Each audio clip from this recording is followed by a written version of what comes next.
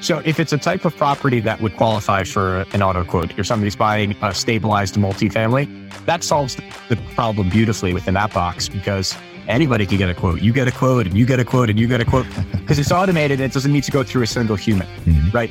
If we're talking about the majority of the cases, which is this is going to have to go through a human underwriter to get a manual quote back. And while we've built a tech platform that the borrowers use on one side and the lenders use on the other, we're typically going to do a little bit more of that vetting, including not only is the deal real and is the investor real, but is there an LOI in place on this property? What's going on, guys? This is the Passive Wealth Strategy Show, the show that will help you escape the Wall Street casino and build wealth on Main Street by investing in real estate. Today, our guest is Tim Milazzo from StackSource, and today we're talking about the future of commercial real estate financing. His company, StackSource, is helping bring commercial real estate financing online and do for commercial real estate what has already been done for residential real estate financing and mortgages. And we dig into that. We also dig into the current state of the lending market, interest rates, and so much more. A lot of great information in this one. I really think technology is the future of basically every industry, particularly in real estate. We're a little slow to catch up and in real estate, but we are getting there and we will get there eventually. I'm your host, Taylor Loht. I'm a real estate investor. I help busy people passively invest in commercial real estate, specifically in apartment building and self-storage syndications. If you're interested in learning more and potentially interested in investing with us on a future deal, just go to investwithtaylor.com, fill out the form, schedule a call with me, and I will look forward to speaking with you then. If you're an Apple Podcast user and you enjoy the show, please take a moment and leave us a rating and review on Apple Podcasts. 5 stars if you don't mind, guys. I appreciate that so much. That helps other people learn about the show because that helps us rank higher in the Apple Podcast ecosystem. People see your reviews and they think, hey, this person learned something from the show. Maybe I can learn something too. They tune in and they learn as well. And you know what? I see your reviews. I see that you're learning from the show and I get to see that you're escaping the Wall Street casino along with us. And I appreciate that so much, you guys. No matter what podcast app you use, if you haven't done so yet, look us up and hit the subscribe button. That way you'll get every new episode every Monday, Tuesday, and Thursday. Once again, our guest today is Tim Milazzo. Without any further ado, here we go. Tim, thank you for joining us today. Taylor, thanks so much for having me. Absolutely. For our listeners out there who don't know about you, your background, your company, StackSource, can you tell us about yourself and what you do? Yes, absolutely. So I am Tim, and I'm the co-founder and CEO of StackSource. Co-founder means there's one other co-founder who's in New York, my partner, Nathan, and he's a software engineer. And we teamed up to build StackSource for a couple of reasons. We saw that it was hard to find the right financing for commercial real estate investing. We also saw that on the residential side, buying homes and consumer mortgages was getting drastically and quickly easier through online lending, through automated quotes. Fast forward to today, Rocket Mortgage is like far and away the largest residential lender. And that's something we saw trending several years ago when we started working on StackSource. But it goes a little bit further back than that, Taylor, because I had family members that were in real estate and commercial real estate. And I purposely did not take that career path coming out of school. I studied finance, but then went and worked at big tech companies before several years later coming back towards real estate and seeing how big an opportunity real estate tech was going to be. So knowing all of these things, that real estate tech was going to become this big opportunity, that residential mortgage lending was evolving, and that commercial real estate financing was not yet evolving, led us to work on a commercial real estate financing portal that ultimately became StackSource. Great. Awesome. Thanks for that. So can you tell us a bit more about the platform and what it offers? Especially, I think folks maybe have familiarity with Rocket Mortgage and the like for residential properties. So what are some of the similarities or differences there? Yeah.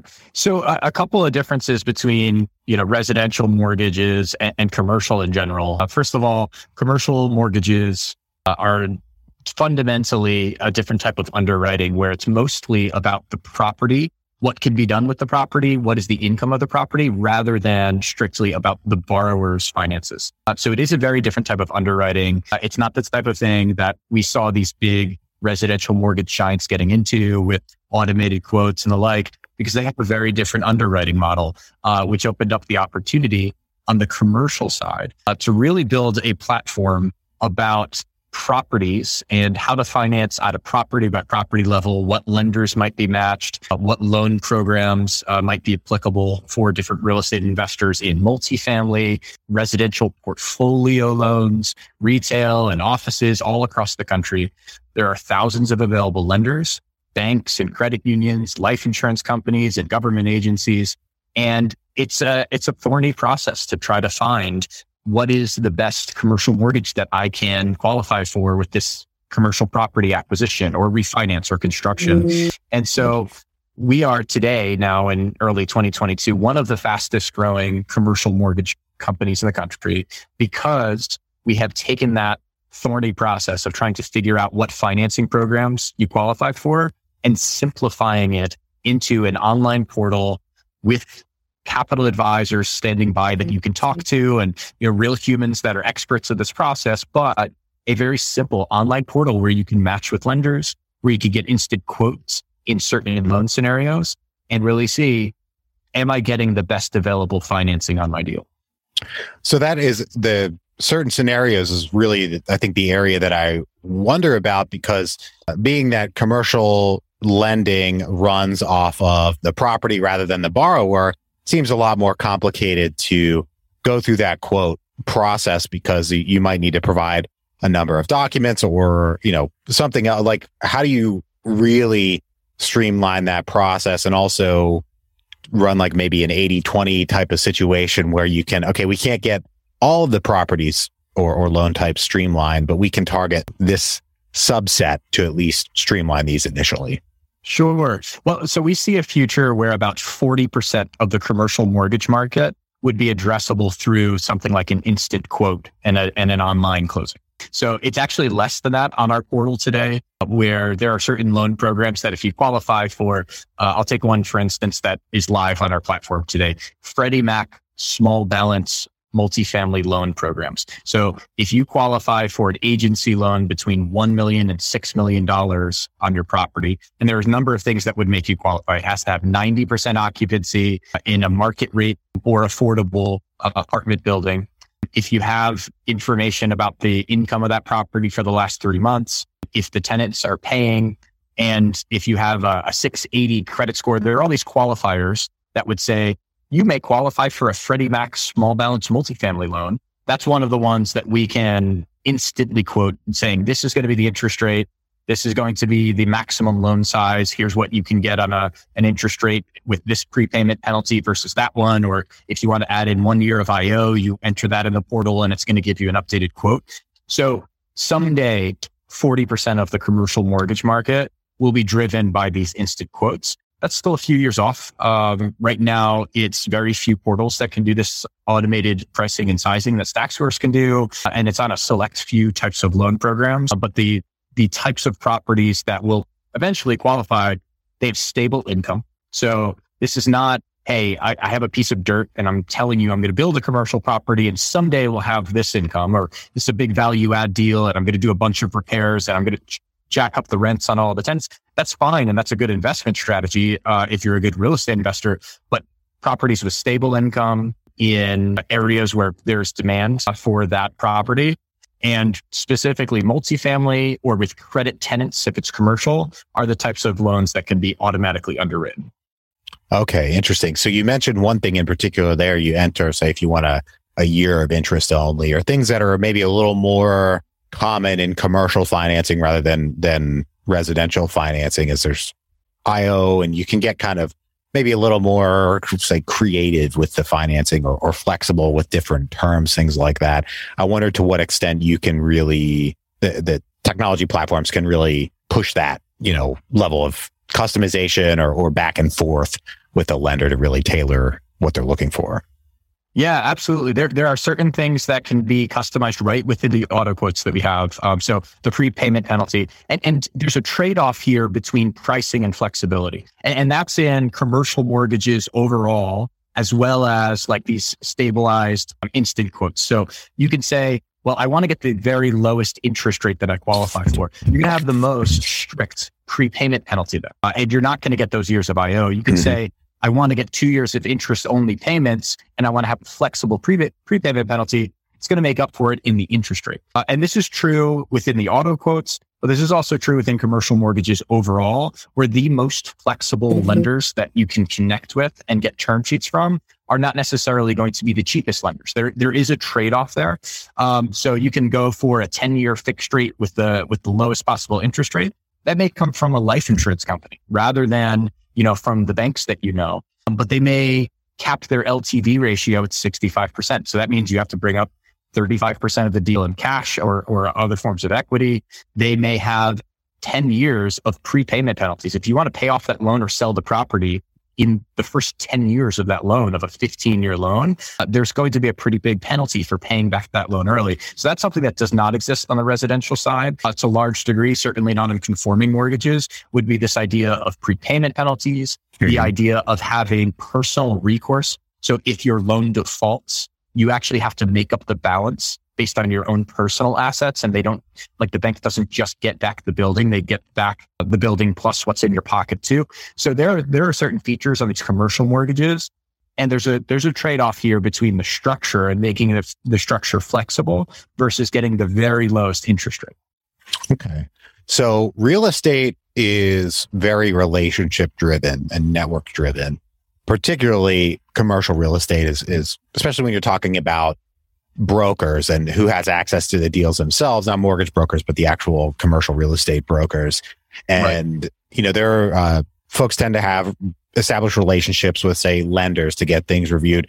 How do you, because this model is kind of shifting that paradigm in a way to take a relationship aspect out of it, but also streamline it and reduce the costs and things along those lines. So how do you envision kind of shifting that paradigm, especially in commercial real estate? Is it just a matter of it being an inevitability that technology will advance to that point? What are your thoughts about that? Yeah. So the relationship space is mostly going to be someday the technology will shift it so that if it's the type of underwriting that is going to be programmatic, you're going to be instant quotes, you're going to be online closing. That's going to be the less relationship-based, portion of commercial mortgages where it's really about the platform speed and efficiency and the online experience.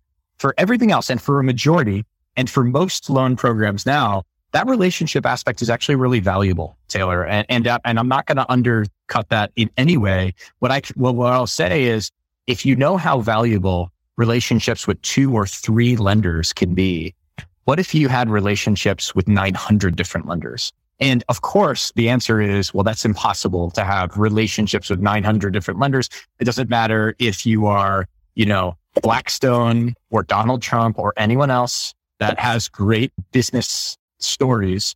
You're still not going to have relationships with 900 different lenders, but a full-time dedicated company that has capital advisors across the country and has a portal where all they do every day is talk to lenders about deals and arrange financing can. And so that's the case working with a traditional financing broker, working with a portal like StackSource, is that when you team up with someone that has hundreds of lender relationships and those lenders know they have to be on their best behavior, they need to be responsive if they want to continue to see deal flow, not just from one borrower, but if they want to see deal flow from the hundreds of borrowers that are represented by that portal or by that broker, that's where you start to step into the power of really having relationship scale and also have competition in the market is the other aspect. Because you can have a relationship with one lender, but that doesn't create competition where, yes, that they can execute and that they like you and vice versa. But competition is the other key ingredient in this capital market. So capital markets become more efficient the more competition there is. True. Yes, that is true. So on the back end, we've mostly addressed the front end here of actually going and getting a quote. But once you get a little bit deeper and maybe move down the path with a particular lender and go to more detailed underwriting and all that type of thing, where does the process through StackSource converge, if at all, with the more legacy process where you're kind of dealing with the people at the bank and all of that? Yeah. So right away, users that come to the StackSource portal, first of all, are always teamed up with a StackSource capital advisor.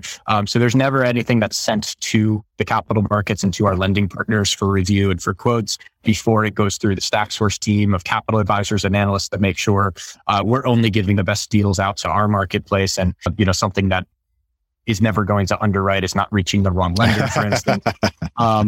But each lender is also in control of their own due diligence checklist to actually close a loan after the quote process. So imagine you have one really easy process that gets you to a bunch of competitive loan quotes. There's some negotiation that the capital advisor helps you do with, the one or two most competitive lending sources.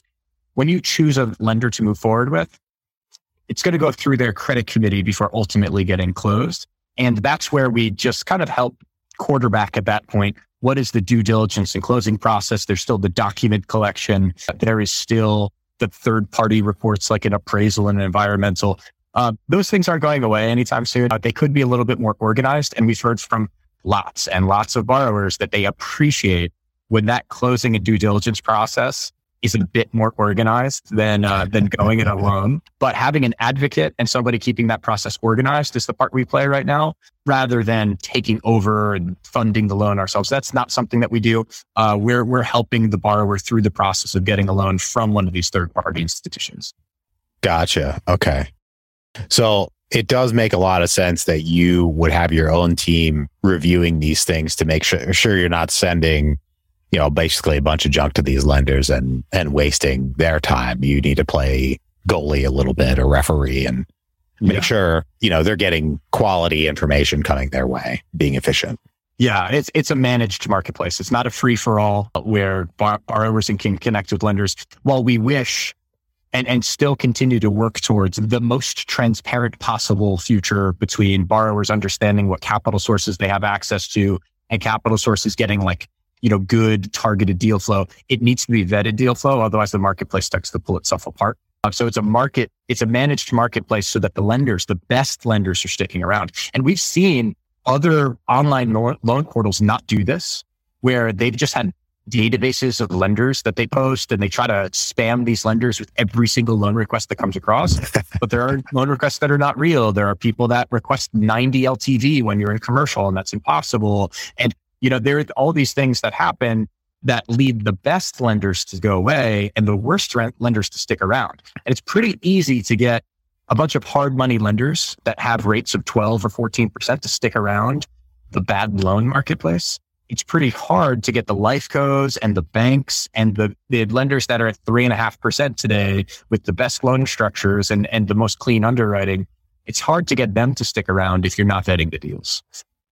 Yeah, that makes a lot of sense. Yeah, you need to respect their time. So I can imagine scenarios where you may get the same property from different investor groups. They're getting those deals marketed to them. How do you ensure that the processes, internally kind of remain separated enough to, not let those two deals interfere with one another, even though it's the same property? Or how do you handle that situation really? Because maybe you can synergize. I don't know what the process needs to look like, but what do you do? Yeah. Oh, good question. Okay. So if it's a type of property that would qualify for an auto quote, or somebody's buying a stabilized multifamily, that solves the problem beautifully within that box, because anybody can get a quote. You get a quote and you get a quote and you get a quote because it's automated. It doesn't need to go through a single human, right?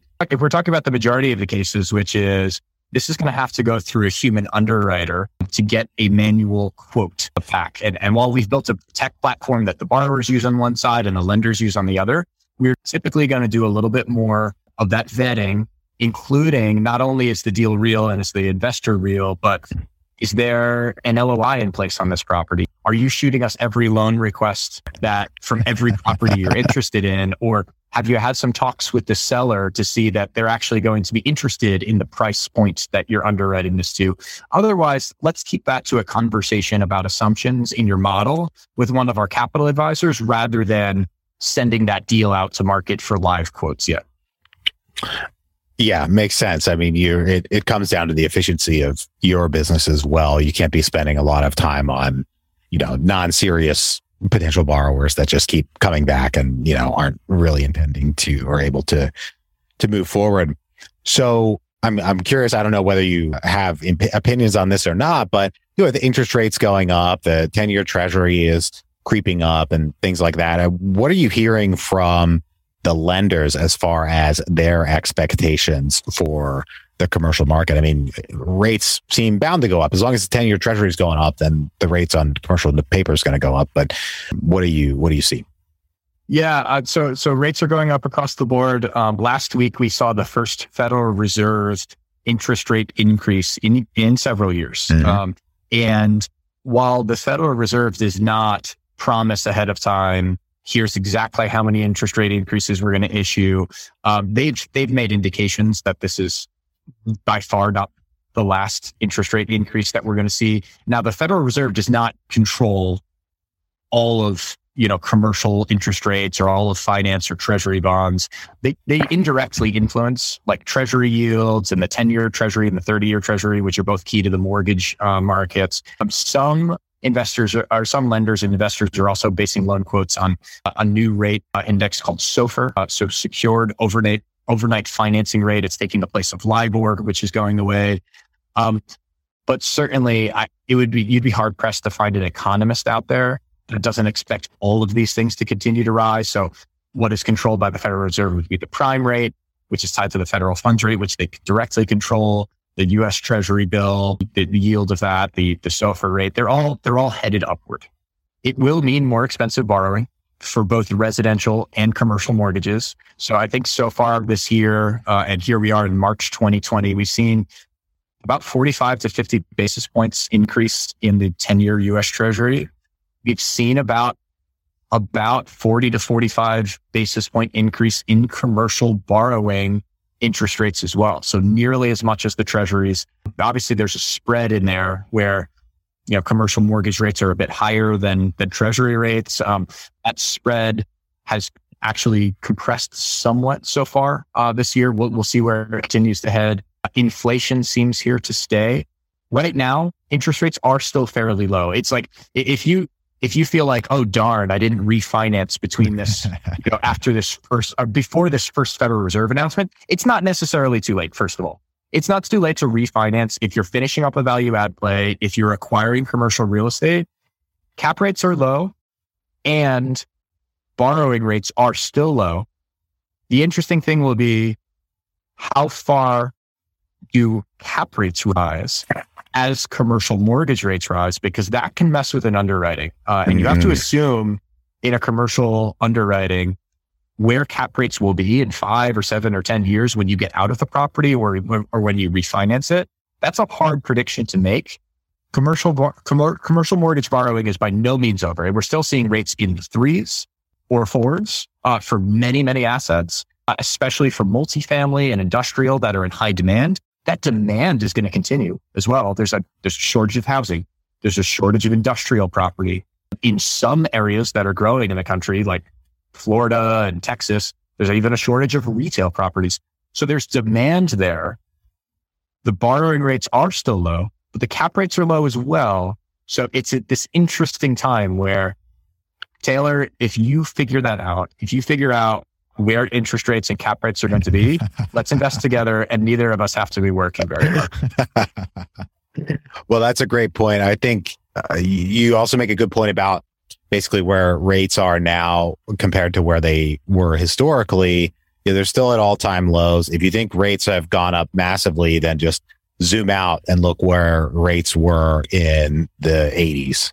We're still well below that. And I have a hard time imagining us getting anywhere near back to where rates were then. But rising rates logically almost have to put upward pressure on cap rates. I mean, it's hard to see a situation where that doesn't. Hard. It's hard, but it's also hard to see what's happening next, even, weeks ahead. That's true. Yeah. Full of surprises this last couple of years. But on the interest rate in particular, I guess one more answer would be, if you're super worried about interest rates rising for properties you already own or already have under contract, this is just a great argument for fixed rate debt and being careful of floating rate debt or sitting in floating rate debt for too long. Absolutely. And I You mentioned earlier on prepayment penalties. I've seen people get burned on prepayment penalties that they didn't understand. So, if you're in that situation, you might have them. You got to understand what prepayment penalties are before you build a business case. But, it's a completely different discussion. Right now, we're going to take a quick break for our sponsor. The first step to growing your wealth is tracking your wealth, income, spending, and everything else about your finances. You can start tracking your wealth for free and get 6 free months of wealth advisory with Personal Capital by going to escapingwallstreet.com and using our link. Create your free account today and automate the way you track your money.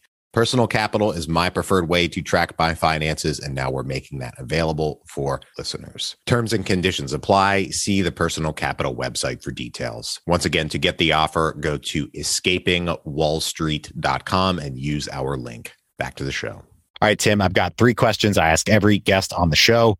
Are you ready? I'm ready. Great. First one, what is the best investment you ever made other than in your education? Other than education, I'm going to say starting my first company, which is right here, StackSource. I'm cheating a little bit, but I've learned so much, not just from a college education, but actually getting my hands on running a business and starting a business. But I also hope that this will be the largest monetary investment based on the growth of the business and the fact that I own still a lot of the equity in it, even after raising some investment. So I'm going to say starting my first business. Nice. Like it. Well, we had the best investment. Now we go to the other side of that coin, the worst investment. What is the worst investment you ever made? Okay. So I'm going to say I worked at, it's no longer called Facebook, the company. It's called Meta. But I worked there when it was called Facebook. I was part of a startup that got acquired by Facebook. And I was supposed to be on a 4-year vesting schedule so that I would be paid out from the startup acquisition I was part of. I wasn't a founder of this company. I was an employee. But I'm going to say I left too early and sold my Facebook shares too early. And then they rose dramatically in the time after that. I could have still been vesting and I could have been sitting on the shares. So that was a poor investment decision not to sit on those shares for longer. Interesting. What was the name of the company that was acquired, if I could ask? We were called LiveRail. It was about 150 employees globally, and it was a video advertising technology. So Facebook has made some famous acquisitions like WhatsApp and Instagram and Oculus. And they were huge acquisitions in the billions of dollars, but none of those companies made any money. LiveRail was the first company that Facebook ever acquired that had revenue. Wow. And so it was not the largest acquisition they ever made. And I think they didn't publicly talk about the acquisition price, though you could see articles that speculate that it was in a few hundred of millions of dollars. But we were 150 people. We were making money at LiveRail. I was in video advertising technology. So not one of their biggest, most famous, but the first ever revenue generating acquisition by Facebook. Nice. I like that. That's pretty cool. My favorite question here at the end of the show is, what is the most important lesson you've learned in business and investing? Yeah. I would say continue to invest, no matter where you're investing and what you're doing, in the relationships of the people around you. Because 1, you're going to have a better time as you're doing it, meaning you're going to be more successful because you have stronger relationships. You're going to be more happy because you have stronger relationships. And then that preserves your ability to work with those people in various ways later, because very, very few people are going to be doing the same thing at the same company in the same way for decades anymore. That's just not the way our economy works. It's not the way our society works. We move around, we change, we move our houses, we move our jobs, we move our family, and invest in the relationships you have around you, because you don't know how long those people are going to be around you, but they pay dividends not only now, but for the future to have great relationships. I love it. Well, Tim, thank you for joining us today. If folks want to reach out, if they want to get in touch with you, if they want to track your company down or anything like that, where can they find you? Yeah, my company is found at StackSource.com. And think about the real estate capital stack and sourcing it, and you'll think about StackSource.com. My email address is tim@StackSource.com. But if you Google Tim Milazzo, Facebook or LinkedIn or Twitter, or you just Google me, I'm usually the first person that comes up. Awesome. Well, thank you once again for joining us today. To everybody out there, thank you for tuning in. If you're enjoying the show, please leave us a rating and review on Apple Podcasts. 5 stars, if you don't mind, guys. I appreciate that so much. That helps other people learn about the show, because that helps us rank higher in the Apple Podcast ecosystem. And I'm always honest with you guys. That gives me a nice little warm and fuzzy feeling, because I get to see that you're engaging with the content and you're escaping the Wall Street casino along with us. Don't forget to subscribe and catch us here every Monday, Tuesday, and Thursday. Right now, I hope you have a great rest of your day, and we'll talk to you on the next one. Bye-bye.